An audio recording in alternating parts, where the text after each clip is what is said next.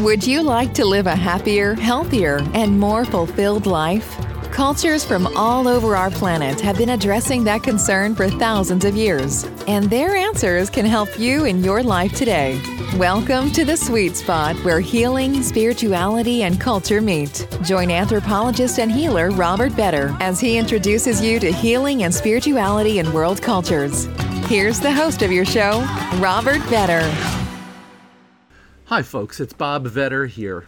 Before the podcast starts, I wanted to offer you something for free, available on my website, www.bobvetter.com. It's a download of a game and map of the healer's journey called Sustos, named after the traumatic events that can lead to soul loss. The game provides insights in how we ourselves can be healed and how that process empowers us in our healing efforts with others. Get your free download at www.bobvetter.com. Now, let's get to our latest podcast episode.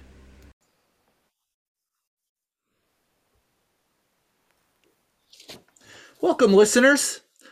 I'm here today with Valerie Naranjo. Valerie Naranjo is a Southern Ute from the San Luis Valley of Colorado. Her parents fostered a respect for musical arts, for healing, and community. She has performed and coached for the last 35 plus years on every continent on the planet except Antarctica. She's a member of the Percussive Arts Society Hall of Fame. She played for 27 years in the Saturday Night Live house band and is a professor at NYU Steinhardt and a member of the NYU Global Institute for the Advanced Studies. To educate professors and administrators, she's founder and arranger for The Lion King on Broadway. Holy cow, that's some kind of bio, Valerie. So, Valerie Naranjo, welcome to the show. Thank you so much. Thank you for having me. Thank you, Bob. Valerie, just the fact that you came from Colorado, from a native community, and the fact that you're in Manhattan, that in the first place is an interesting story. So I'm wondering if you could tell us how you went from your upbringing to getting out in the world. That's not something that we typically see for native musicians. Fortunately for me, as you have said in the bio, my parents had a very keen respect for music. And it really was because of their encouragement that I began to study music as a child. I think I was about 9 years old. And they supported every step of the way, up until the point where I decided, I believe my first recording occurred on a reel-to-reel tape recorder. Now you know how old I am. When I was about 5, one of my cousins had purchased a reel-to-reel tape recorder and asked me to sing into it. So I come from an extended family. My family is joined through marriage. My parents they have the same cousins through marriage, through a previous marriage. And a very huge family, and a very musically oriented one. So when I was a very young child, we didn't have a telephone. My parents didn't believe in, if you couldn't see someone you were speaking to them, it wasn't quite right. So it wasn't until I was probably in 3rd or 4th grade that we actually purchased a telephone and had it installed in our home. But my cousins, I remember so many times them coming to the house. We'd see them drive in the pickup truck, and my mother would say, we have to make dinner. That's the first thing. When people get together, we must, sit down and eat. Sit down and share a meal. And, since there were no telephones, there was no way to announce, I'm going to come over today. Let's have a visit. So there's a lot of spontaneity in that. And those visits always included music. So there was a deep respect for music in the socialization in my family. My grandfather on my father's side was also a musician. he had a farm for many, many years. And I remember my father telling me many times that my grandfather, whom I didn't know because he died in a work-related accident when my father was 14 years old. But he used to tell my father many times, you know, good friends are worth far, far more than anything material. Good friends are the best thing that a person can have. So at some point, as it was told to me, my grandfather recognized that among his workers and his hired help, there's a busy season when we're growing things and harvesting them, and then there's a not busy season. So he took it upon himself to turn his living room, the farmhouse living room, into a weekend place for people to come together and make music. And he felt, apparently, as I'm told, he felt like idle hands are not safe hands. So he provided that place for his workers and their friends to get together and make music. My grandfather himself, as well as being a singer, was, as I've been told, he picked up any string instrument and he played piano very well as well. So music was part of my father's life. My mother wanted to be a drummer. She was called to drumming. Her grandfather, her grandfather reared her, and he recognized that she would probably be in the company of people who were consuming alcohol.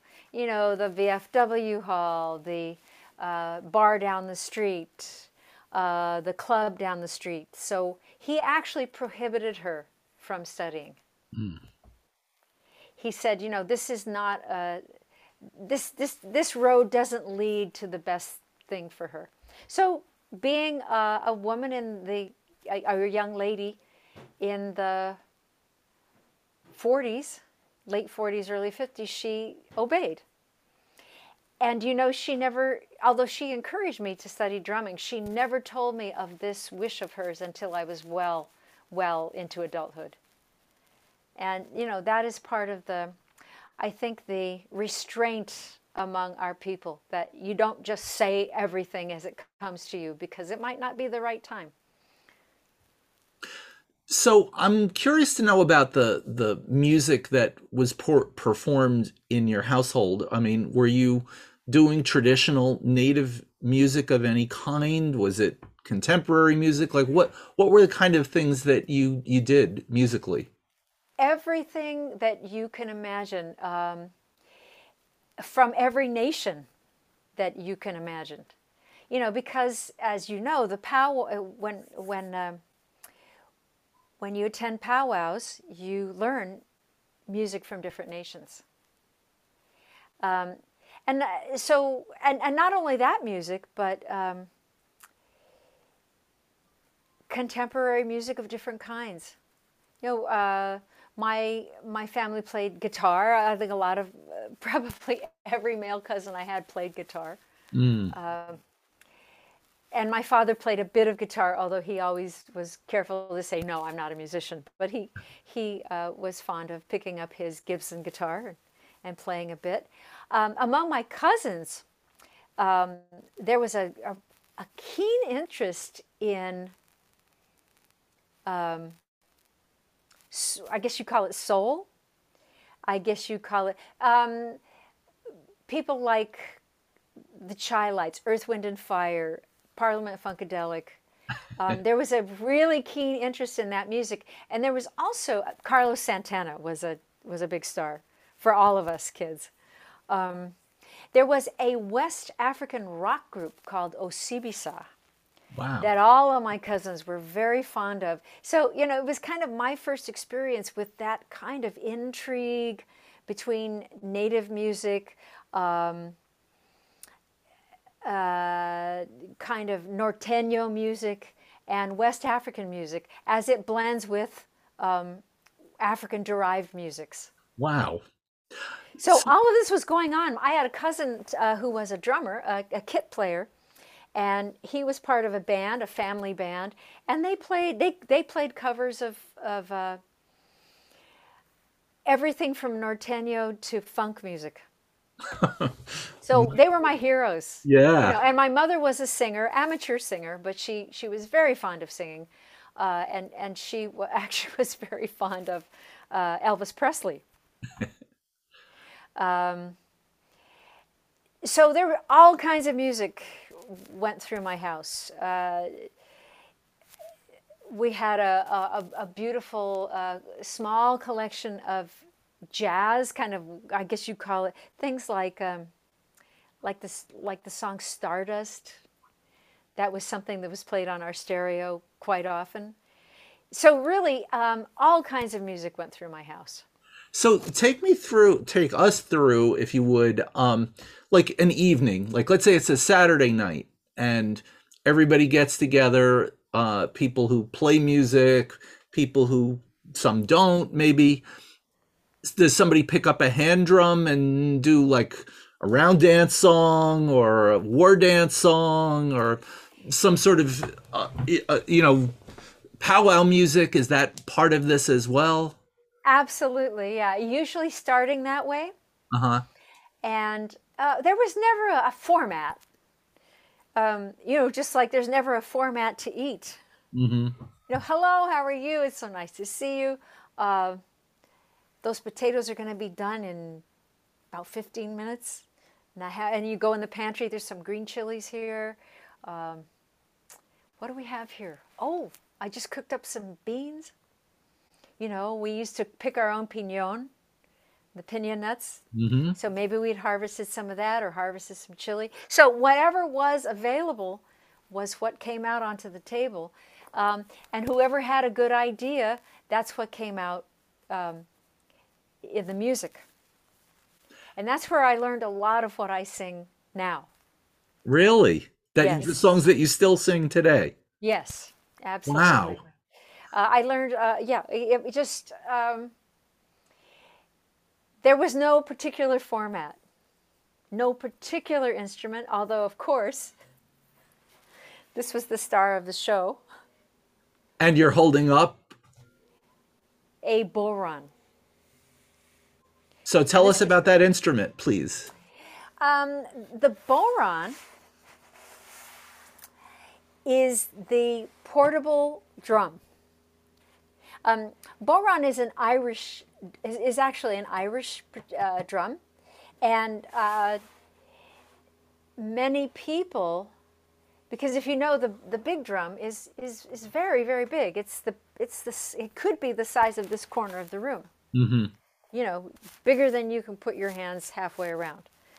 And folks figured out, well, if you wanted to be in the VFW parade, or you wanted to move with your music, it was difficult to carry that drum. It was oftentimes really very heavy as well. So somewhere in our history, the bodhrán,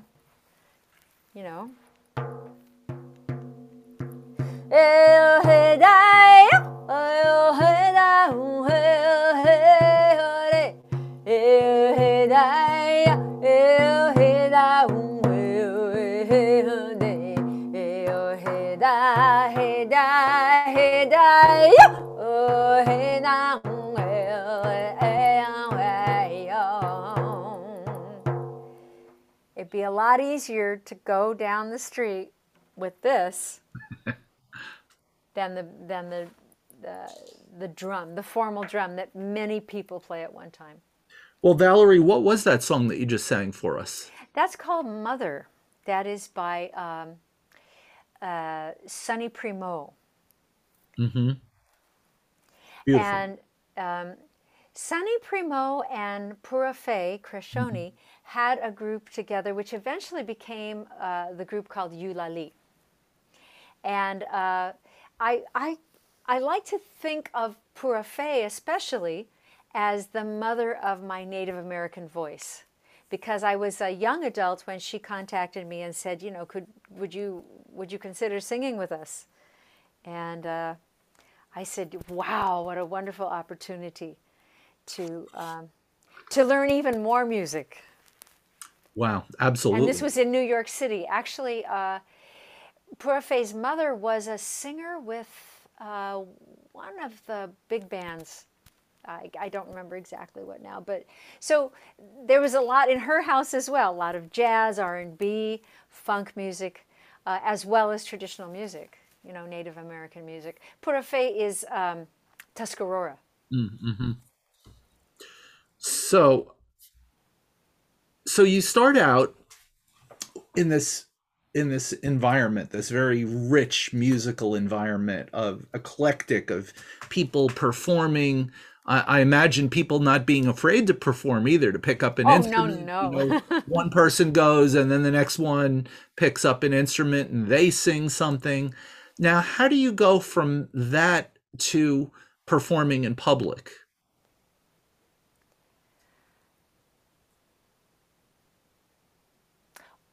Well, in the traditional sense, it's just an extension of the living room.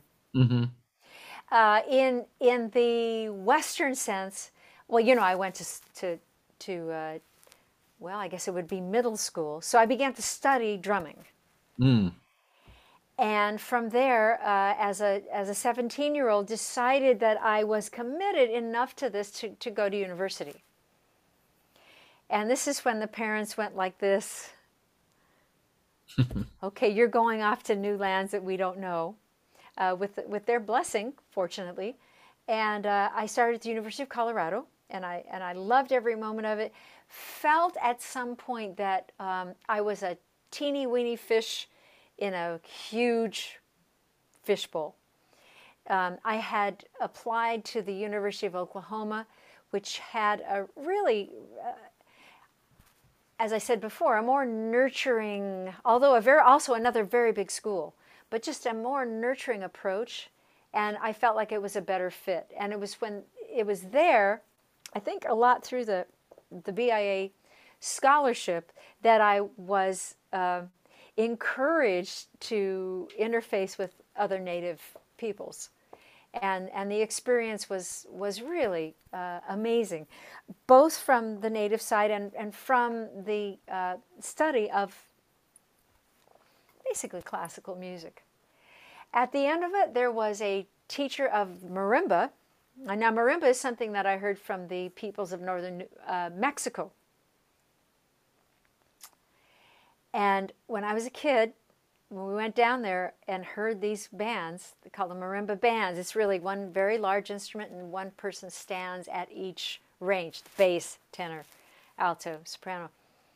I said, wow, I wonder what Parliament Funkadelic would do with this instrument.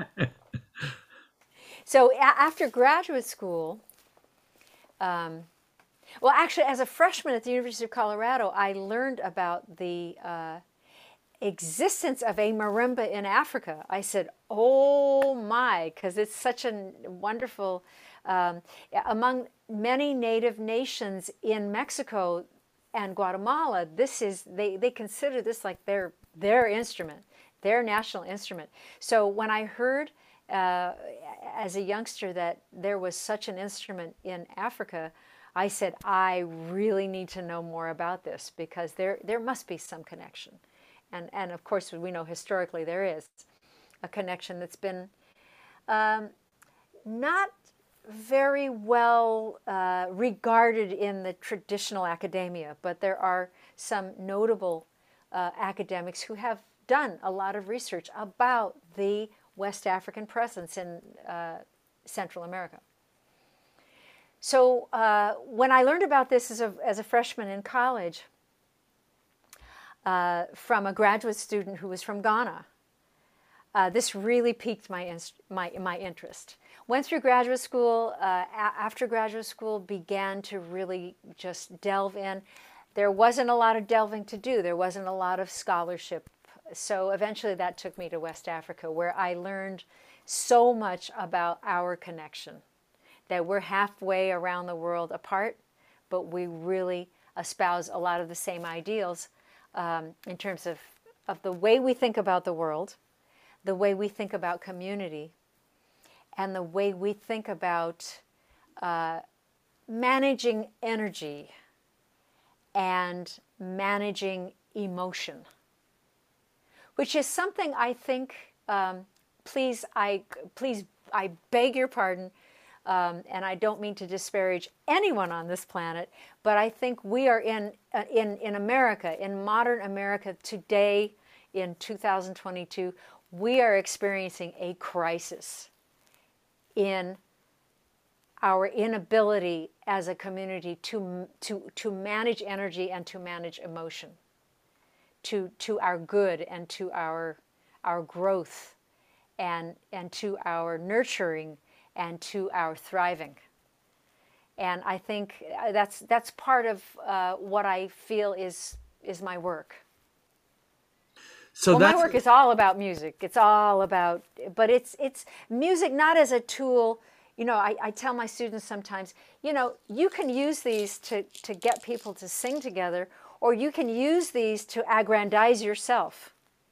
Same instrument, totally different purpose. And so that's, you know, that has become my work, whether I'm on the bandstand at SNL or at Lion King or teaching my students. It's really using music to show to each other that we're all human beings, and we can really encourage each other and begin to build very, very positive days together. So I'm wondering if, you know, you were talking about emotions, the relationship between emotions and music. I was wondering if you could just take a quick moment to talk a little bit about the healing aspect of music, because healing, of course, is the theme of our show here. So if you could talk about that connection in your experience, that would be great. Yes. Well, one of the first things, you know, it's easy to take for granted what happens in your family, right? Because you grew up in it. My dad, whenever he'd see us upset, two things he would do: rub the back and tell us to breathe. Mm. Before we even said, oh, well, this happened and they did this to me. No, he would do that first, because he recognized from his own family that every emotion is a physical, it has a physical impact. So we need to address the physical impact. And many healers, as you know well, and perhaps all of us know, or have the awareness or the idea of every emotion, if we do not let it pass through us, it will stay in us. And that's wonderful. The positive emotions are fabulous to stay in us, and that is a wonderful thing. But if we allow either positive or negative to stay in us without, like a stream, being a conduit of those energies, we're going to become like a stagnant pond. So water comes in, water can't come out. The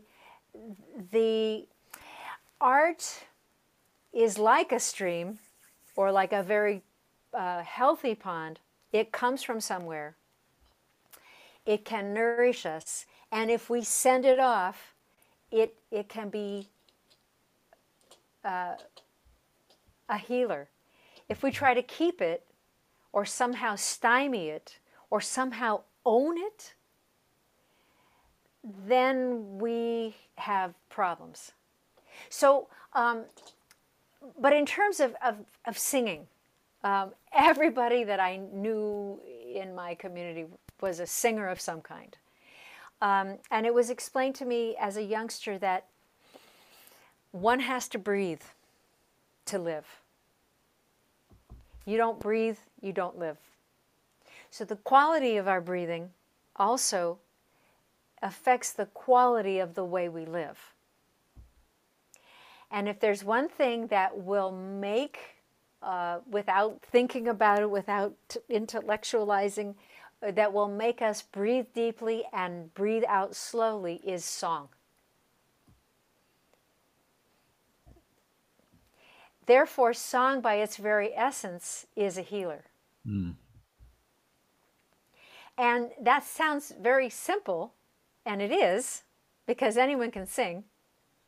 You know, any healthy person with a healthy set of lungs can probably sing.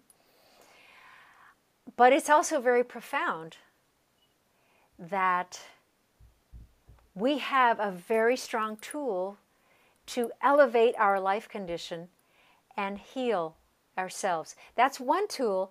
The other tool is movement in general, dance.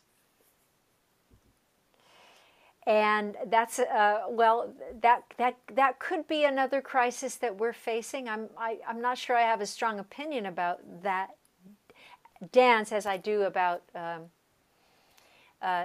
but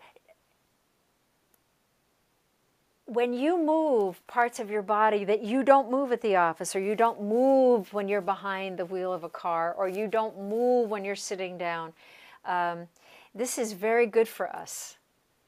You know, doing something as simple as, see if I might detach for just a second. But the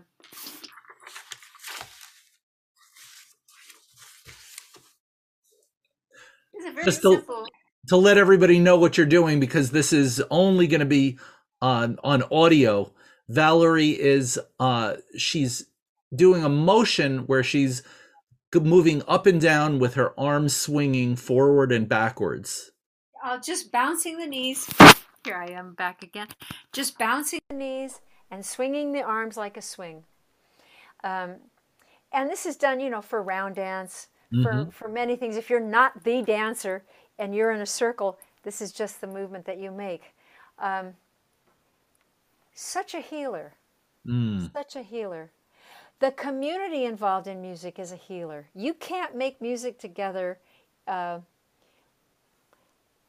without being together. So many good things come from the sound vibration of singing together. I think one of the exercises that we did for the New York Open Center event was to breathe together in different ways. Mm-hmm. Beautiful. Yeah, breathing is not the controlled breath, which eventually resulted in song. I can't emphasize enough how when a person is feeling tense, how good it is to take a very deep breath in the nose and go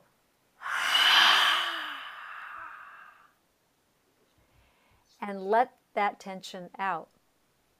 And then when you study it a little bit more, it becomes a song.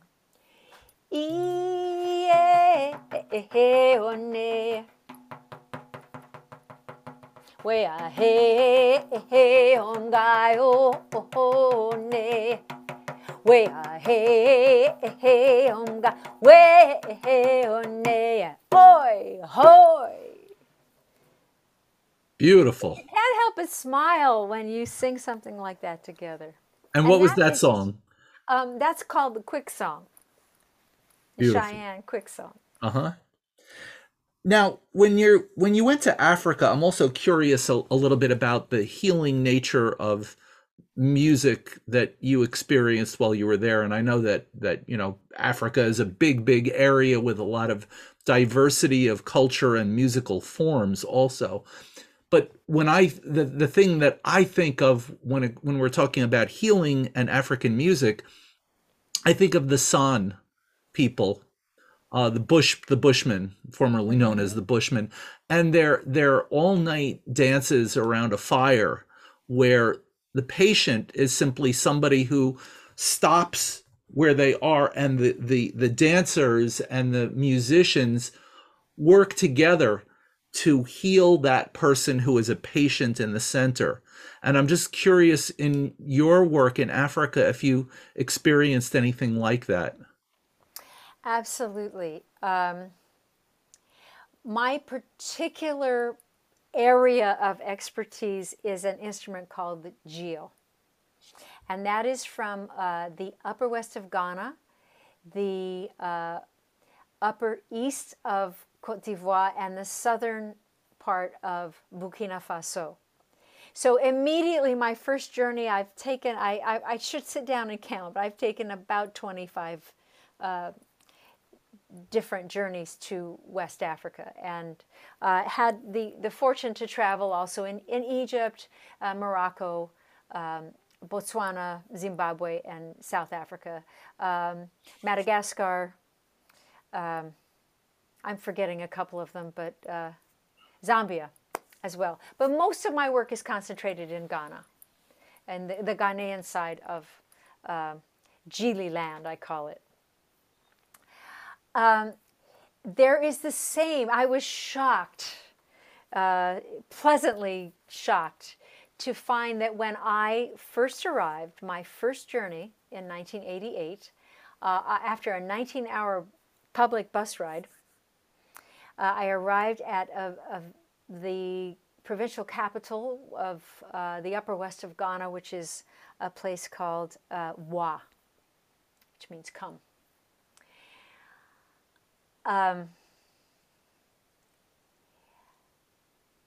I met a member of the Arts Council who had been to Santa Fe, New Mexico, which is 3 hours due south of where I grew up in Colorado. And he said, "Oh, where are you from? Who are you, etc." "Oh, Colorado. Ah, you know Santa Fe?" I said, "Oh, yes. My father used to go to Santa Fe to get coral to heal arthritic conditions.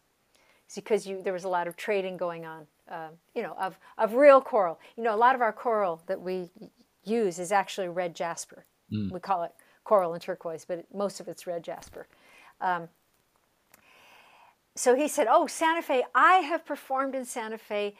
You're going to feel right at home, because our town, the town was named Laura, that we were going to proceed to for a huge 3-day festival, a pre-harvest festival." He said, "Our Laura and your Santa Fe are the same."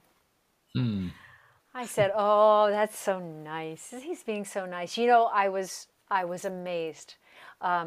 The textiles, the kinds of things that you see on the kinds of designs on textiles, the growing of crops, very similar. The what we will call in southern Colorado and north New Mexico, adobe, the mud brick houses, the kinds of roofs, the way that people greet each other, the way that people sit down and make music, the way that I described a few minutes ago, that, you don't really rush around and type out an email. You just see them coming down the road and saying, "Oh, let's make some dinner, or let's make some kind of meal, and then let's make music together or dance together." The same kinds of feelings, the same kinds of feelings that you and I, you and my family, you and my circle of friends, whatever our community is at that moment, we are the same. And our activities are going to be about joining that. And any question about why you're different is a question to make, it's part of a dialogue to make us understand that we're all the same. Beautiful. Or that we share the same humanity. And therein lies so many things, so much the same. Yeah, beautiful. The style of different, of course. If I start to speak technically about the music, it's going to be very, very different. In terms of healing, there are musics for moonlight dancing. There's musics for courtship. There is music especially for the aged, people who are transitioning to the older part of their life. There is very specific music when the person is deceased, and that is some of the most, I guess I would call it profound music, although in West African society, the difference between profound and trivial is like the difference between you and I, the difference between sacred and secular. They're all just one big thing called life.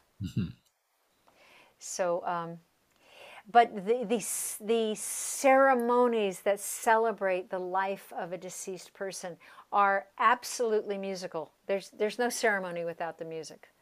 And the music is very, very powerful. I guess we would call it here a funeral, would take at least 3 days. A week for someone with a lot of responsibility, a month for a chief. Wow. Which means, of course, you go back and forth to the ceremonial grounds. But it's a lot of sound vibration, singing, dancing, and playing of instrument, so that people can grieve, first of all, celebrate in a very joyful way the life of a deceased person,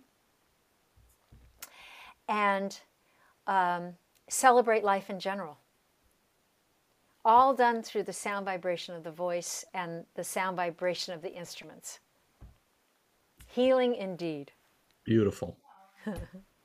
Do you have one song from your repertoire that you could share from that part of your experience?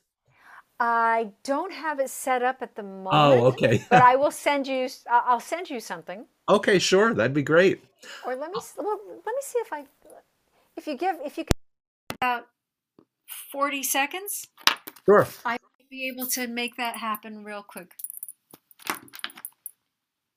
So this is called Pire. I'm gonna do a little Pire and then a piece for orphans.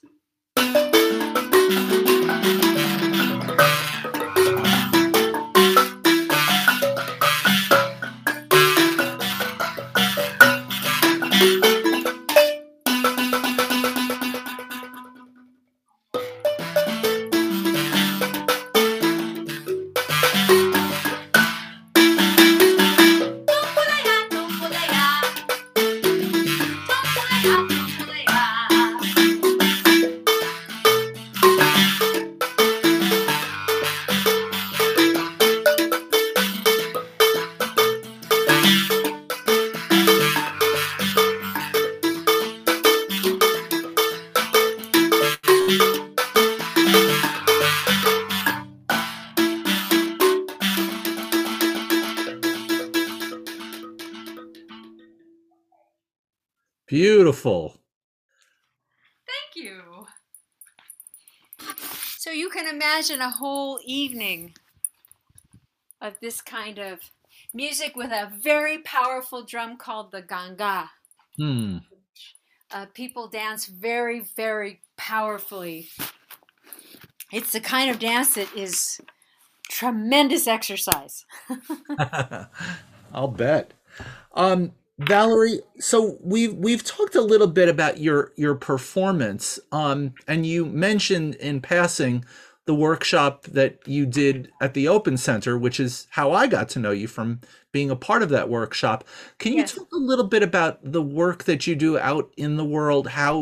What are the different ways that you teach people and that you share this beautiful healing experience with other people, both one-on-one and in groups? Well, places like the Open Center, a lot of my work has centered around educational institutions, colleges and universities, kindergartens, middle schools, high schools, community centers. So there's the requests and the events are all quite they're each their own thing. I was fortunate enough to do a lot of travel in South Africa, sharing Native American music, and also for a time the National Dance Company of Ghana has always had, and still has to this day, a feeder group, where they train the younger ones who become dancers in the National Dance Company. For quite a number of years, I would do workshops in Native American music for them, so that they could understand, some of the dancing and some of the songs. oftentimes, if I am asked to do a performance, and I'm very fond of performing both Native American and West African music in the same program, I will be I will come in the afternoon before and just have a workshop where we talk. Maybe we learn. Some workshops are very intense, where we want to learn a whole lot of things in a short time, and I say, well, can't grow a tree in a short time, but we'll do what we can. Others are more relaxed, but my goal in those short-term dialogues and those short-term events is to just is to provide an introduction to the ideas of healing in music, in West African and Native American music. Sometimes I do residencies, so then we can delve more deeply. And in terms of my work at NYU, well, I've been there, 11 years now. And so for the 4 years that I see students, we embark upon a journey of growth. And I have to say, I think I grow as much as they do. Mm-hmm. Because every person, every human being is different, and every human being has had, up to the point where they're young adults, a different experience with music. And so my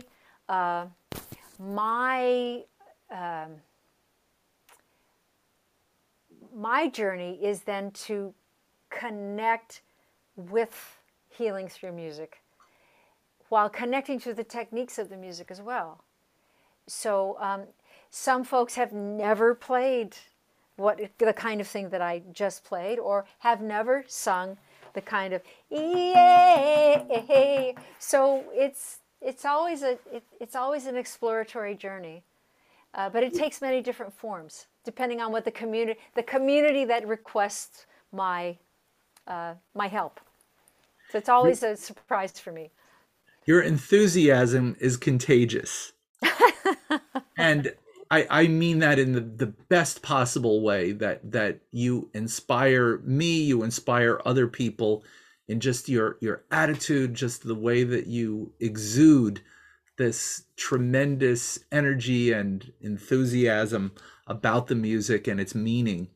As we get towards the end of our interview, I was wondering if you might be able to share a quick takeaway for people who are listeners who maybe are interested in the topic of healing, but don't have the music background at all. So maybe something for somebody who wants to listen to music for its healing effect, and another just quick takeaway for somebody who maybe doesn't have the experience in singing, but wants to know where to begin.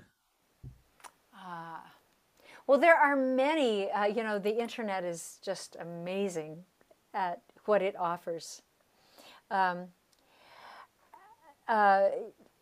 Personally, my first recording was Native American music. It's a collection called Orenda. Orenda is a Huron word, which means life force, I guess is a good way to say it.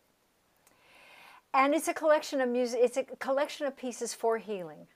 And there are many, and I'd be so happy if I could later share with you a playlist. As a matter of fact, one of my favorite people in terms of, for example, the Native American flute is a gentleman named John Rayner. And I know he's on the internet. I know you can get his music. It's just a beautiful, beautiful soul. He is not one of the more celebrated Native American flute players, but personally, he's my favorite. There's just something very, very, very freeing about the way he uses the flute. Beautiful. The many flutes that he does. How to begin singing?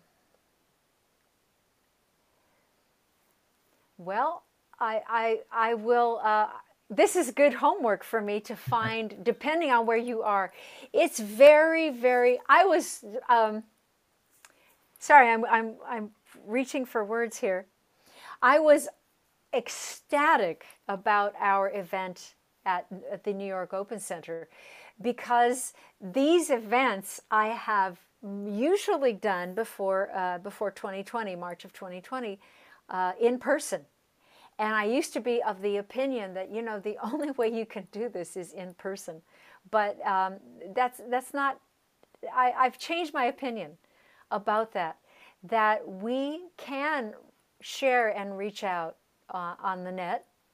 But I would dare say that if you can find a native singer in your community, it's quite likely, I won't know that person personally, but I do know if they are committed to Native American art, that you will have a good experience with that person.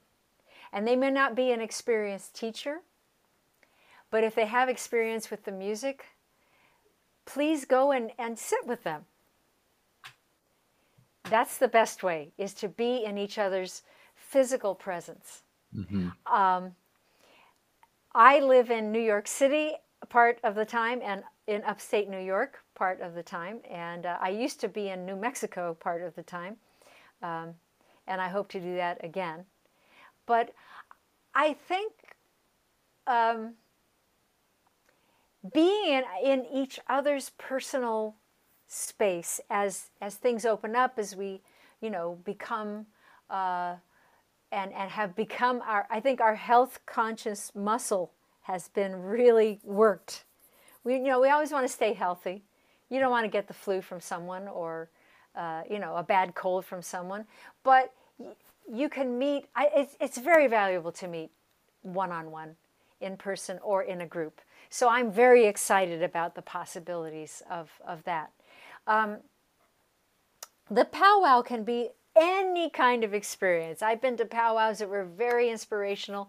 I've been to I've been to events that were called powwows that were mostly put together to sell arts and crafts. And arts and crafts are beautiful. This is actually from Japan, a very gifted.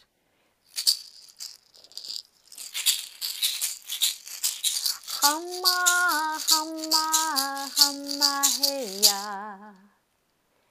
Very gifted. And arts and crafts are profound. I think everything you see around me, lots of books. But so it's not the same kind of powwow experience that I am accustomed to. But if anyone needs my help to seek out an experience, I'll be happy to help. And maybe together we can come up with a list of both a playlist and a list of powwows that we know would be wonderful. And maybe we can do another podcast episode in the future.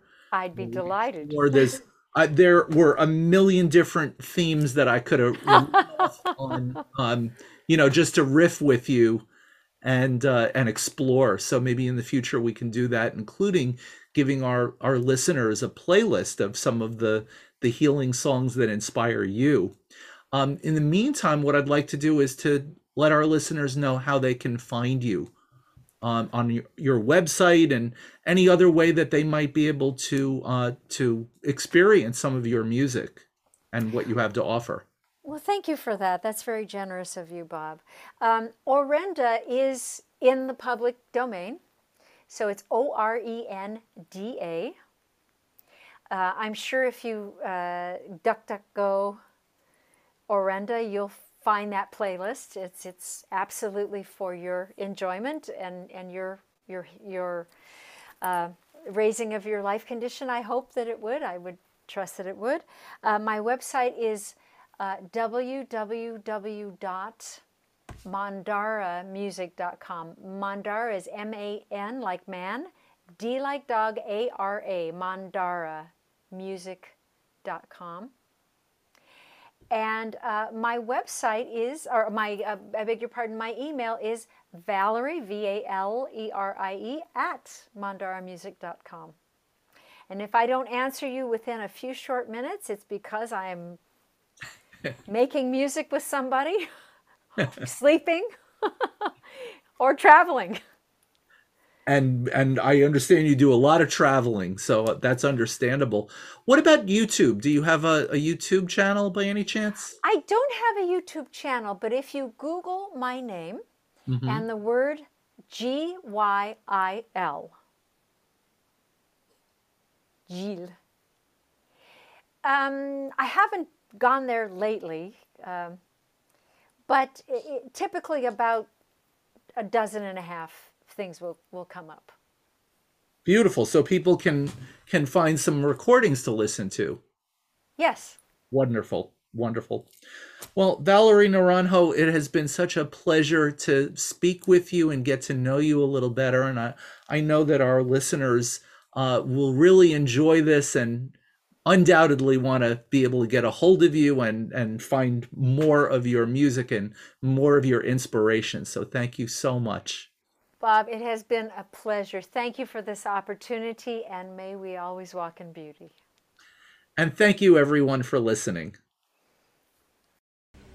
I hope you enjoyed this podcast episode. Before you go, I wanted to remind you of free healing resources available on my website, www.bobvetter.com. This has been Healing and Spirituality in World Cultures with Robert Vetter. Thanks for listening. Please rate, subscribe, and share with everyone you know who might benefit from these messages. Until next time, remember, be kind and loving to yourself and others. Together, we can heal ourselves and help build a better world.